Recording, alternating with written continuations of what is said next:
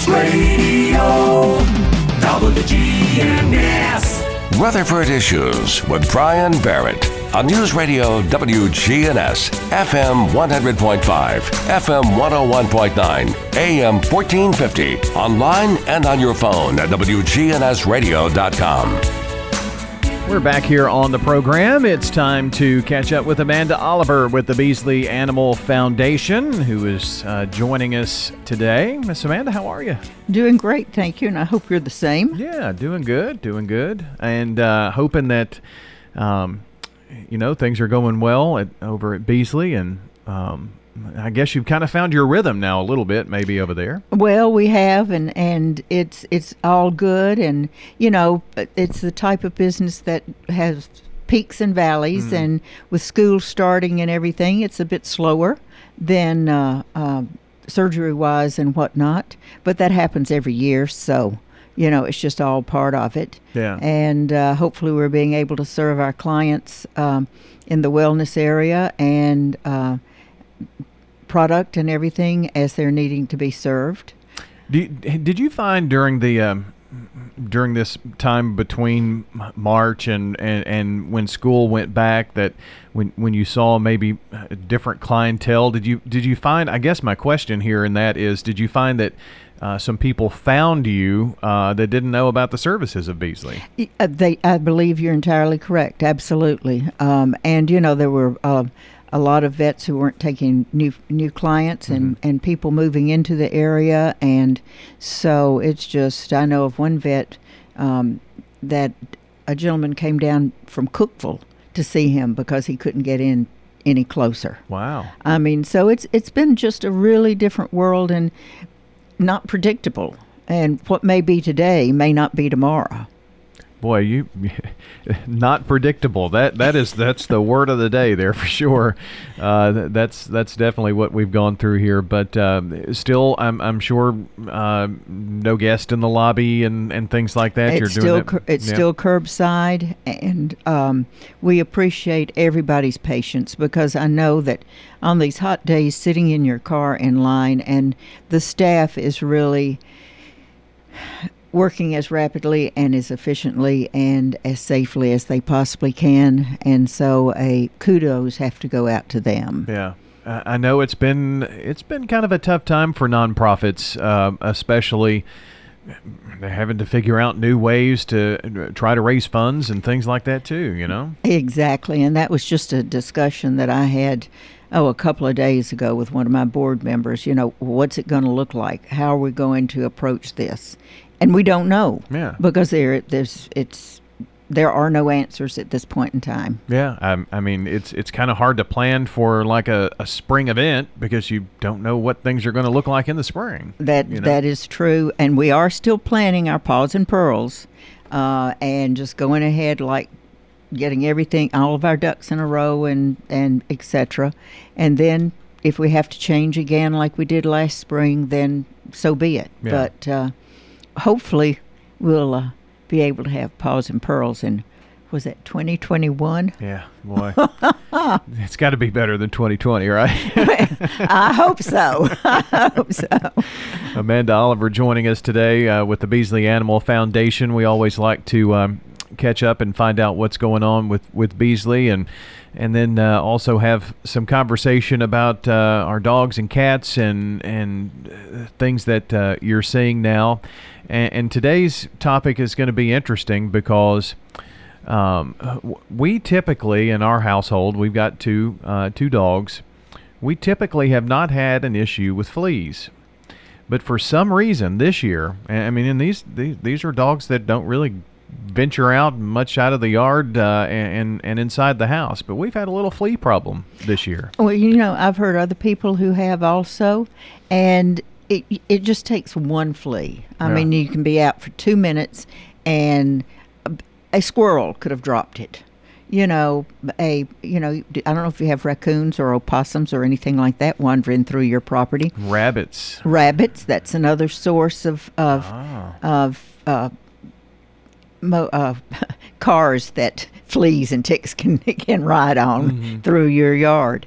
But anyway, it's just they can be out for a minute, or they may not go out at all, and you may walk in and you have a passenger riding on your shoe or your sock, and will jump off in the house. I didn't think about that at all.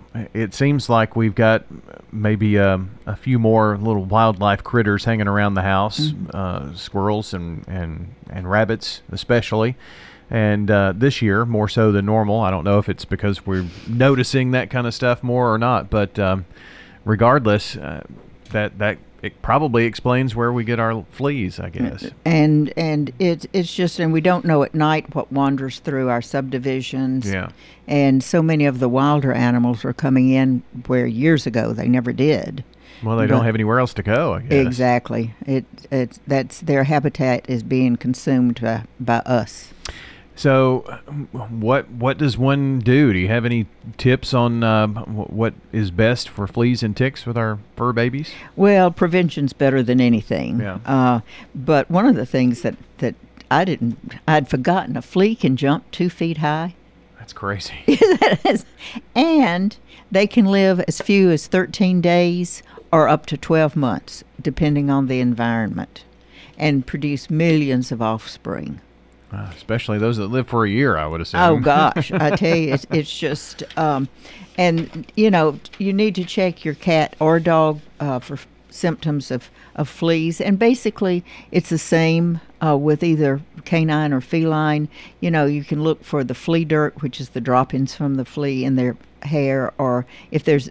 Some animals get allergic dermatitis, and hair loss, excessive licking and scratching and itching, and pale gums, because fleas and ticks both can really deplete the blood supply of the animals, and especially if they're kittens and puppies, it can really cause anemia.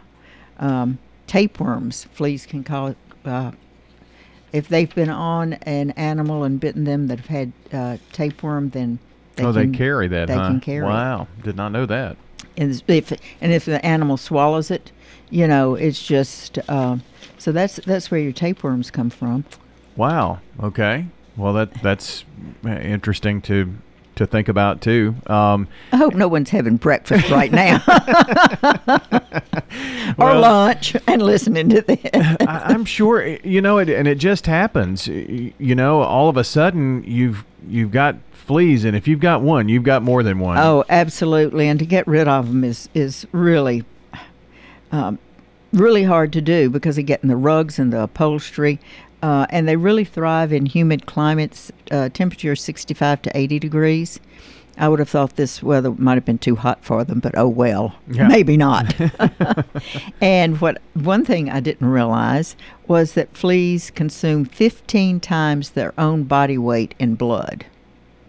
Wow. And even though they're tiny little things, but, if there are a number of them, that's... where the danger of anemia comes in. I guess so. Yeah. So when you say prevention, what are some things that you suspect are the best for us to try to do? Because they're a pest as well. I mean, they're itchy. I know our dogs are. You can always tell if they've got, because they're not used to having something on them like that, so they always are scratching around. Sure, and it's they're topical products and their oral treatments and shampoos and sprays and powders. I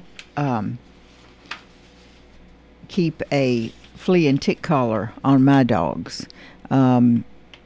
However, there are a lot of really good topical products, and you'd need to speak to your vet to see what would be best for your particular animal, because some animals can handle one product but not another, just like we can.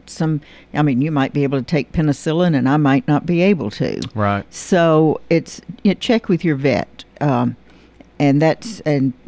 never use a product for a dog on a cat, because there's two totally different creatures there. Gotcha. Well, that's we use the flea collars, and they seem to do just as well with that, and doesn't really bother them. And Haircut really helped too. We determined. I bet.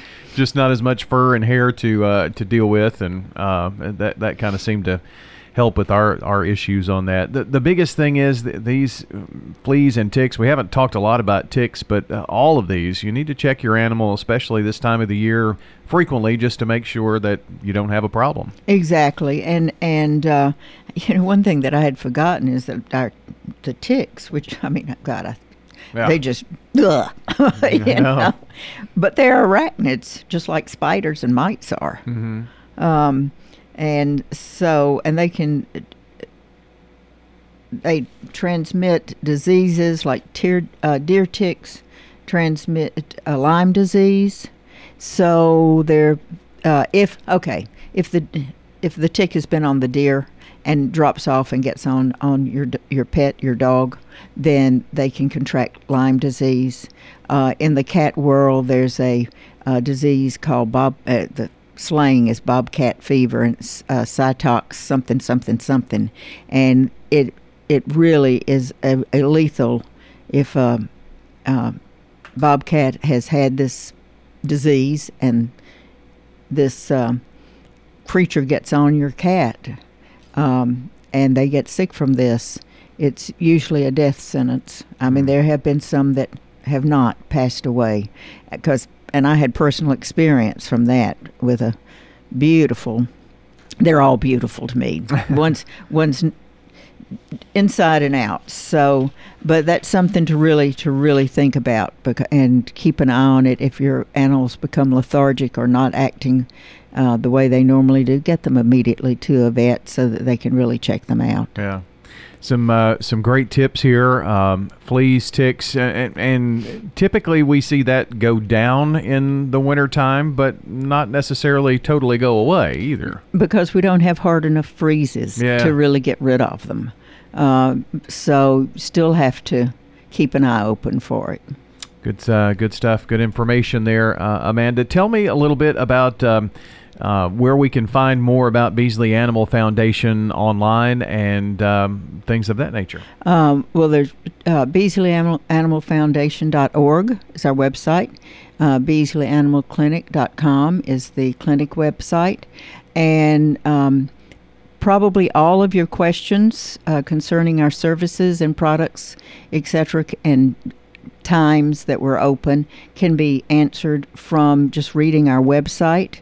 If we're having so many calls come in, which we're having a hard time getting to because of the way we're having to do our curbside service and whatnot. So if you've called us and we've not gotten back to you immediately, we're so sorry, but usually these calls have to go be picked up at the end of the day to get back to you. So if it's an emergency, you need to go to a full-service vet. Okay, very good. Beasley, Beesley, too, by the way.